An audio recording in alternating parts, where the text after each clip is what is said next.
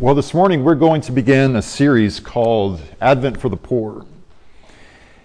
And now what that word Advent means is it is something that is long time anticipated.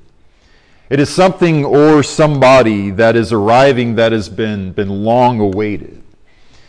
And every year at December, in this country at least, we have a tradition of looking back and remembering Jesus coming into this world, being born in the manger and so forth. And yet there are many other Advents that we read about in the Word of God. Really, one of the very first Advents is the Israelites in Egypt, spending 430 years in Egyptian slavery. And so for all of those 430 years, their Advent was an Advent of freedom. And so for 430 years, they are waiting, and they are waiting, and they are waiting. Well, once they get out of Egypt, then we have another 40 years out in the wilderness. And now what their Advent is reaching a promised land. And for 40 more years, they are waiting and waiting, and they are waiting.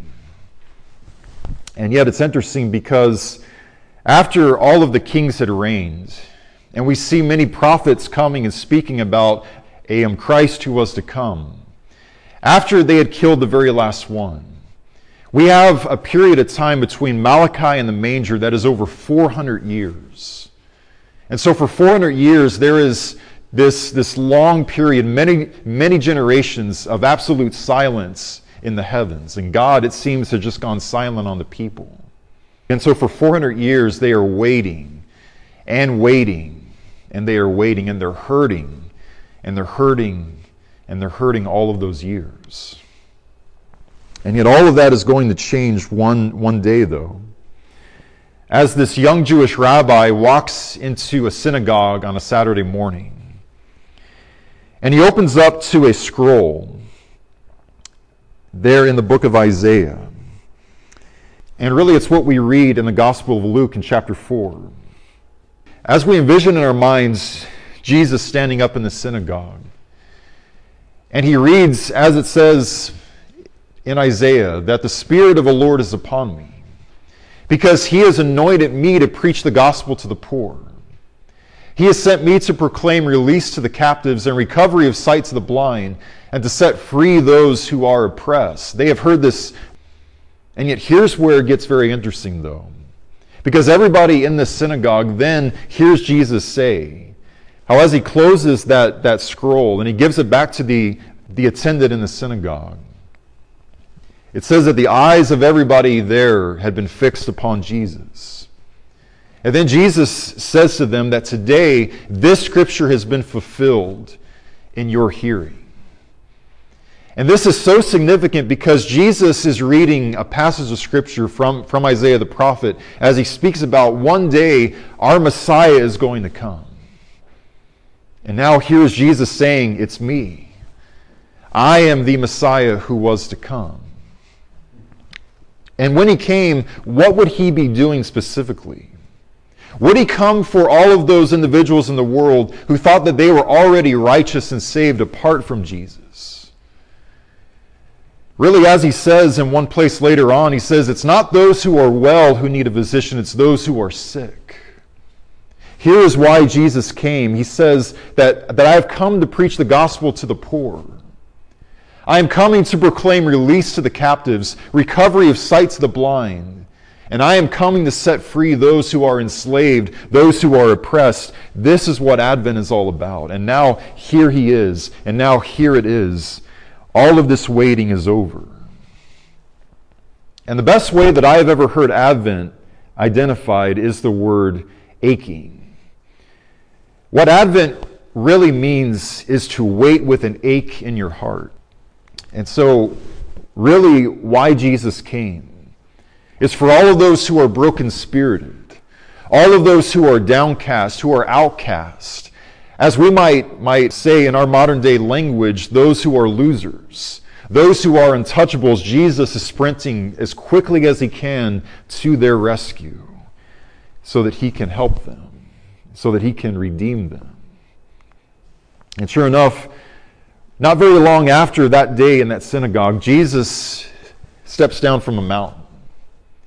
Jesus has just preached the absolute greatest sermon that will ever be preached. As he spoke about those who are poor in spirit. And he said that you have heard a long, long, long time ago this, but now I am telling you this. And he said that anyone who hears my words and puts them into practice, he is the man who lives his life on the foundation of the solid rock. And yet then he comes down from the mountain. And yet what amazes me most about our text this morning in Matthew chapter 8 is that even though technically the Sermon on the Mount is quote unquote over, it's really just beginning, because just as soon as he steps down from the mountainside, there is a man who comes to him. And Jesus lives exactly what he has just proclaimed in so many words on the Sermon on the Mount. This is really what I love most about Jesus, is that unlike so many communicators of the Scriptures, his teachings were not exclusively eloquently said words. It wasn't just a multiplicity of knowledge filling his brain cells, but his most beautiful teachings were his actions, because he lived and he bled exactly what he had proclaimed. So here's our text this morning, Matthew chapter 8. Jesus has just come down from the mountain, and it says that as he does so, large crowds are swarming around him. Notice that it says, and a leper. And a leper came to him and bowed down before him and said, Lord, if you are willing, you can make me clean. So Jesus stretched out his hand and touched him, saying, I am willing, and now be cleansed. And immediately it says, his leprosy was cleansed. And now really, here's what we need to understand about this man, because there are a couple of ways for us to read Scripture. One is that we just read it and say, okay, so he comes down from the mountain, a leper comes to him, he heals him, okay, cool, let's move on to the next verse. We can do that. Or we can stop and to look at this through the perspective of this leper who Jesus has just cleansed. And that is what I would like to do here this morning. And really what we need to understand about leprosy is that leprosy was not like a sore throat or a headache, but rather leprosy was a vicious, horrific disease. Well, in Luke's account, he says that this man had been covered from head to toe with the most grotesque form of leprosy that really anybody had ever seen before. And so envision in your mind somebody who is absolutely submerged, who is immersed with leprosy. And by definition, what leprosy is this chronic infectious infirmity and it causes permanent damage to the skin, to the nerves, to the limbs, as well as oftentimes in the eyes. And leprosy attacks the joints and the ligaments of the body where, in extreme cases, you cannot even have any feeling in your own extremities. Sometimes if a leper slept and a rat came and chewed away at their fingers or at their toes, they could very well wake up and have half of a finger, half of a toe, and not even know that it had occurred. This is a horrible infirmity to have. Now, if you're anything like I was growing up, I would read the text, and I would envision a man like this who's bowing down before Jesus. And yet the problem with this is that he looks just like everybody else. He just looks a little bit scared, maybe a little bit sad. But this is not who was bowing down before Jesus, this man who had leprosy. We need to get this image out of our mind right here. And we need to have an image here in our mind of something more like this. Or something like this. Now, another word for leprosy later on in history is the elephant man face, where as a person has leprosy, their face actually morphs and it looks very grotesque. It looks almost as if they were an animal. This is the kind of person who, if he were to come anywhere near quote-unquote normal people, you could be rest assured that every single person in that room is staring, is gawking at this person with their mouths agape, thinking, what in the heck is that thing who is standing here? Is that even a human being? This is more what this man would have looked like who was bowing down before Jesus on this day. Again, oftentimes only half of a finger at times, or half of a toe. And to add insult to injury, in the law of Moses, this is what it says if you had leprosy. It says in Leviticus chapter 13 that as for the leper who has the infection, his clothes shall be torn, the hair of his head shall be uncovered, and he shall cover his mustache and cry, unclean, unclean. He shall remain unclean all the days during which he has the infection. He is unclean. And his dwelling place shall be outside of the camp, and he shall live alone. If you had leprosy, you no longer really had a name or an identity. Your name and identity now was unclean because it says so 4 times in just a couple of verses here. And I just can't imagine what it was like being a man or a woman who looked like this, where you had to wear torn clothes. Anytime that you got anywhere near other people, you would have to remind them how gross and how hideous you were. You had to let them know how a freak show was on its way to you. And you had to live alone in complete isolation outside of the city and where everybody else was. And I mean, can you imagine the humiliation that every day of your life was nothing but humiliation? Can you imagine what sorrow had been filling these people's hearts? And the loneliness that had lingered as they waited and as they waited and as they waited with an ache for God to do something for their infirmity. And yet all of the doctors and priests, there was just so much that they could do, and they were just going to always look like this, I guess. You see, this is what Advent is. Advent is waiting and waiting and waiting with an ache in our souls for God to show up and to do something. And yet the reason why I marvel at this man here in Matthew chapter 8 is that just like blind men who we read about in the Gospels, just like all of those who had a demon possession, those who were epileptics, this man wanted to do something about his leprosy. This man did not want to remain in the miserable condition that he was anymore.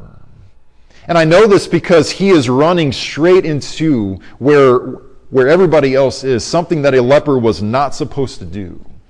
And he gets right up next to Jesus. And he says, God, please help me with this infirmity. Please do something about this. Because I am full of this disgusting disease. And yet, you and I, so oftentimes, we are also filled, we are covered, we are submerged with a horrific disease just like leprosy. And it is a disease called sin. Now, if there ever was a physical illustration of what our sin looks like on the outside, look no further than leprosy. If leprosy had a look to it, or rather if our sin had a look to it, this is what it might very well look like. And now I think about John as he says that this is the judgment. That the light has come into the world, but men love the darkness rather than the light because their deeds were evil. For everyone who does evil hates the light and does not even come to the light for fear that his deeds are going to be exposed. This is about us, brothers and sisters. It's about the human race. How even though God has sent his Son into this world, loving us with every last beating of his heart at the cross, rising up from the empty tomb, offering us true life, we as a human race collectively said, we don't need you. We would rather have the darkness because we want the darkness more than we want that which is light. We serve a loving, generous, sacrificial God who gives us so much mercy and grace. Yes, that is true. And yet, have you ever thought before about all of the grief and the misery that we have brought to our Creator through our sins? I remember how in the days of Noah, God looks out and he sees that every single intent in the heart of man, it was exclusively for sin. How can I sin even more than I did 1 hour ago? And it reached such a proportion of sin that it eventually says that the Lord was sorry. In the Hebrew it says God repented that he ever even made us in the first place. And yet that last part is the one that really cuts my heart the most, where it says that he was grieved in his heart. Now, in our own day, what we read is about grieving God's Holy Spirit. Anytime that we are walking in the flesh, reverting back to who we once were before we gave our lives to Jesus, it's as if God experiences that exact same feeling we feel anytime that we lose a person who we love, who has just died. It feels as if we have actually died. And after all, that is exactly what sin is, isn't it? Sin is separation from God. Sin is death. Sin is lawlessness. And as we intentionally live in sin rather than walk in his Holy Spirit, it's as if God is watching us. Just as a parent sees their child who is completely going the wrong way, and their heart is just shattered. And God is like, he's just completely heartbroken. This is what we do. This is what we are experts at as human beings. Grieving God to his heart. Well, this man who has leprosy, who bows down before Jesus, he understands, he knows that he is full of this disgusting disease of leprosy. And yet, are we always aware? Do we own up to the fact that sometimes we are full of this disgusting disease called sin? An infirmity that grieves God to his very heart. I'll never forget about when Hurricane Katrina came in 2005, I believe it was. And it caused a lot of ruin to New Orleans, among other places.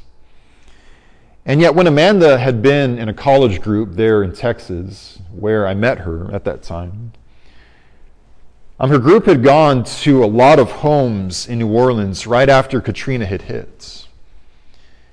And I heard a guy who was with her on that trip as he told a story specifically about opening up refrigerators in these homes. It had been 11 months ever since these refrigerators had been opened. And I will never forget how he described what that was like, where you open up that refrigerator door and it just knocks you back, just how hellish that smell is. And the part that I will never forget for as long as I live is when he said, that smell, that decomposing smell, that has to be what sin smells like. It looks like leprosy. It smells like decomposing food that has not been opened up in over a year. And with this image in our mind, there is absolutely nothing beautiful about leprosy. Gigantic, hideous sores cover the flesh. It has the power to contaminate other people. And regardless of how much the evil one makes sin seem harmless and fun, there is absolutely nothing harmless or fun about sin in the long run. There is nothing beautiful about our sins. This leper wants with all of his heart to just be clean and to no longer be this outwardly. And this motivated him to do something that speaks to us so much 2,000 years later. He believed that Jesus was able to do what all of the doctors and priests in Jerusalem could not do all of the years that he had leprosy, and that is, he believed that Jesus could make him absolutely clean. And so he seeks Jesus in the midst of his hopelessness. He has one goal, and that goal is, I have got to get to Jesus because he is my only hope in this entire world. And what we notice about this man is that, notice that how in the text it says that he seeks a complete healing. We do not see him bow down before Jesus and say, Jesus, I know that you are very busy. Just heal my face. Don't worry about my hands and my feet. As long as you can heal my face, and that will be good enough for me. But rather what he says is, Lord, if you are willing, you can make me, all of me, 100% of me, completely and utterly clean. You see, he was not sort of inflicted with leprosy. He was covered with it from the very top of his head all the way down to his feet. And yet, how many people have we known in our lives who have bowed down before Jesus, wanting a home in heaven, wanting all of their sins forgiven, and yet who only wanted to give Jesus just a little bit of their heart, just a little bit of their lives, and have lived exactly as they had lived all along? What Jesus wants to do in our lives is to wash all of our sins away. And yet the only way that he can do that is if we repent of all of those sins. And we say, Lord, I enjoy doing these things, but I choose you. I no longer want to do these things anymore in my life. This is what he wants. And it says in Scripture elsewhere, John says God is light, and in him there is no darkness at all. If we say that we have fellowship with him and yet walk in the darkness, we lie and we do not practice what is true. Or as Paul says, what shall we say then? Are we to continue in sin so that grace may abound? May it never be. Because how shall we who have died to sin still live in it any longer? This is that kind of heart that all of us need. And now as I look out at you this morning, I can't see any sins. As you look at me this morning, you cannot see sin. I see people of spirituality. I see people of love who are happy to be here this morning and who want to be God's church.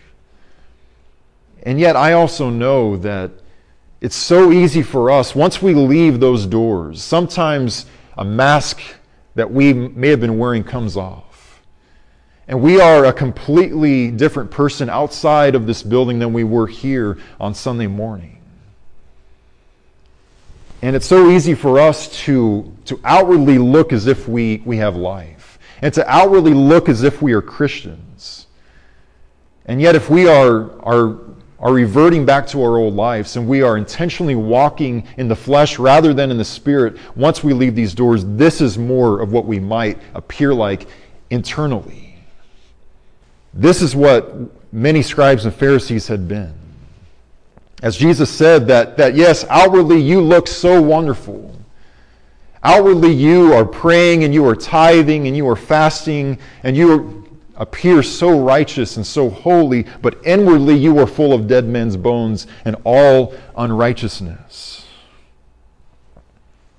And so what does this man who has leprosy do? He falls flat on his face at the feet of Jesus and he says, if you are willing, Jesus, there's no doubt in my heart, you will and you can make me clean. And then the very next words in Mark's account, it says, moved with compassion. You see, this is what melts Jesus' heart every single time. What melts the heart of God is any time we acknowledge to God, God, I need you to live. You are my only hope in this world, and without you, I am not getting out of this world alive, or in this case, well. It's really what we see in Acts chapter 2, isn't it?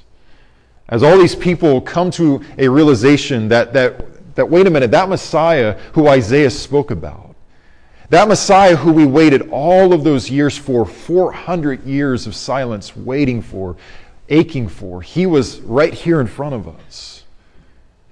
And we crucified him on a cross. It's like, oh my God, what have we done? I mean, they are pierced to the heart, it says in Acts. Men and brethren, what shall we do? He says, repent and let all of you be baptized in the name of Jesus Christ for the forgiveness of your sins. And you shall receive the gift of the Holy Spirit. And this wonderful day at Pentecost, we see 3,000 internal spiritual lepers brought into God's church. And all of those sins that had been contaminating their souls, it was all washed away. And they were spiritually made clean by the blood of Jesus. This is what Jesus does for us. And yet that is not even really what the greatest part of all of this is. My favorite part of this leper bowing down before Jesus is really on Jesus. It's how Jesus reacts to this man. Because remember, leprosy was something that you would run as far away from as you possibly could.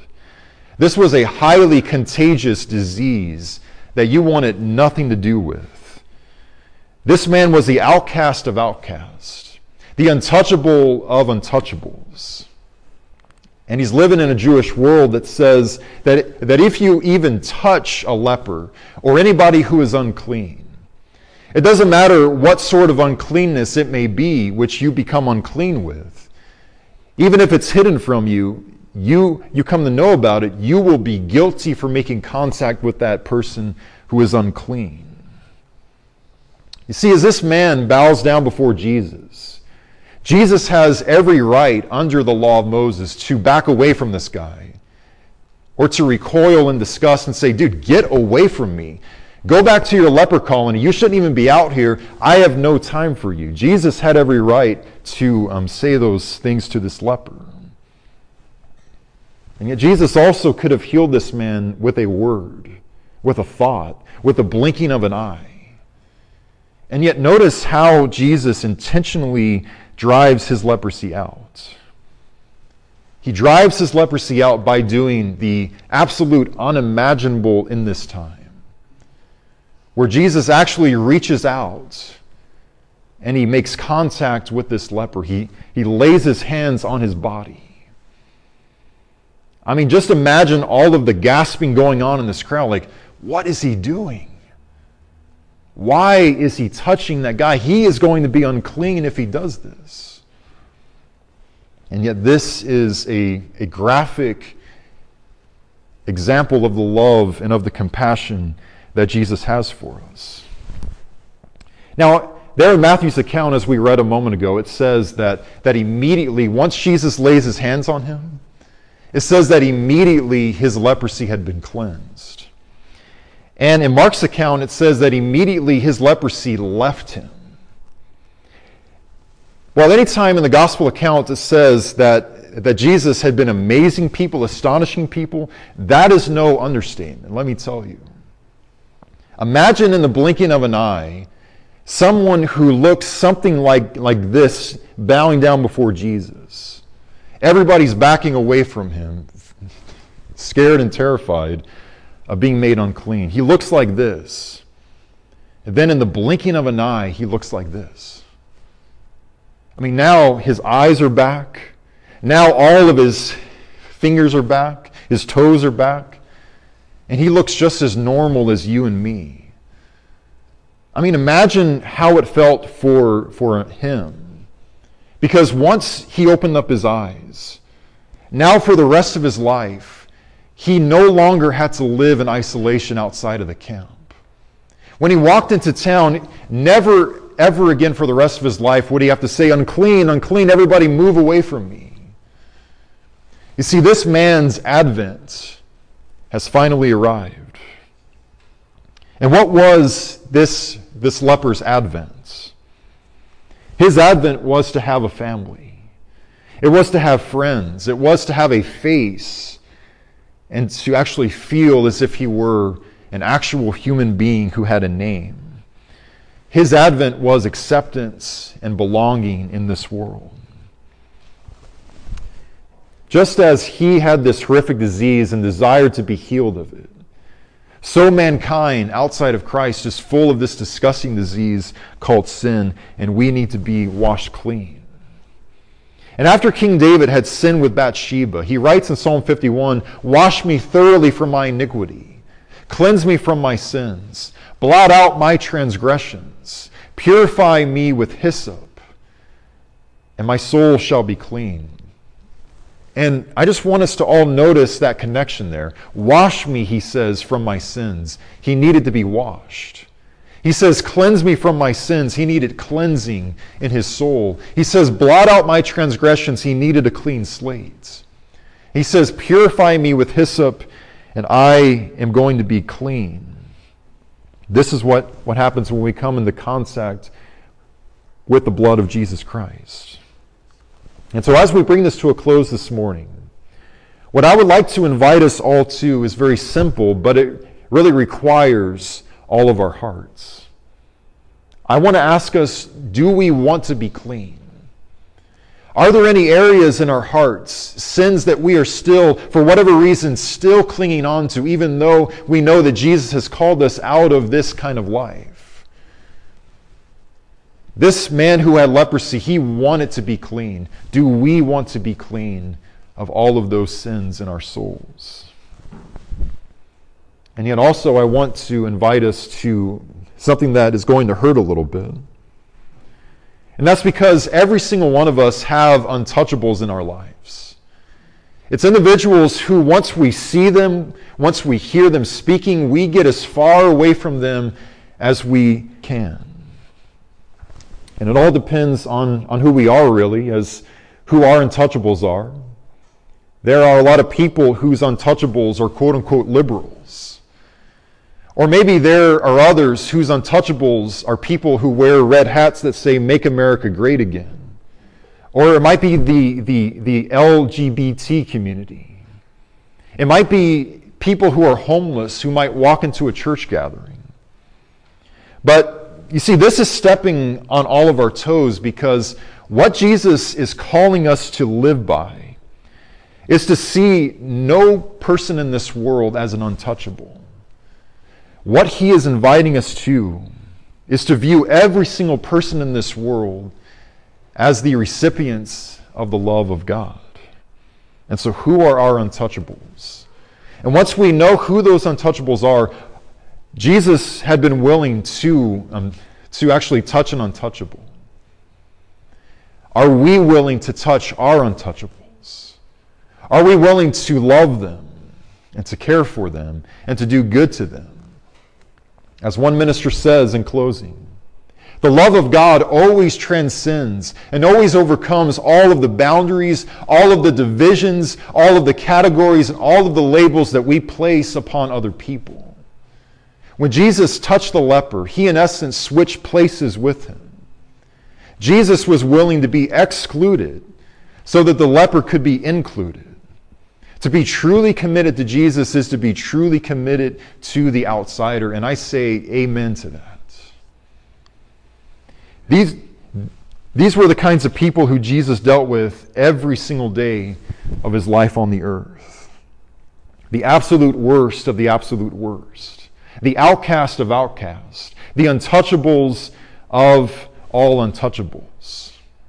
People just like you and me, who desperately need the healing of Jesus Christ.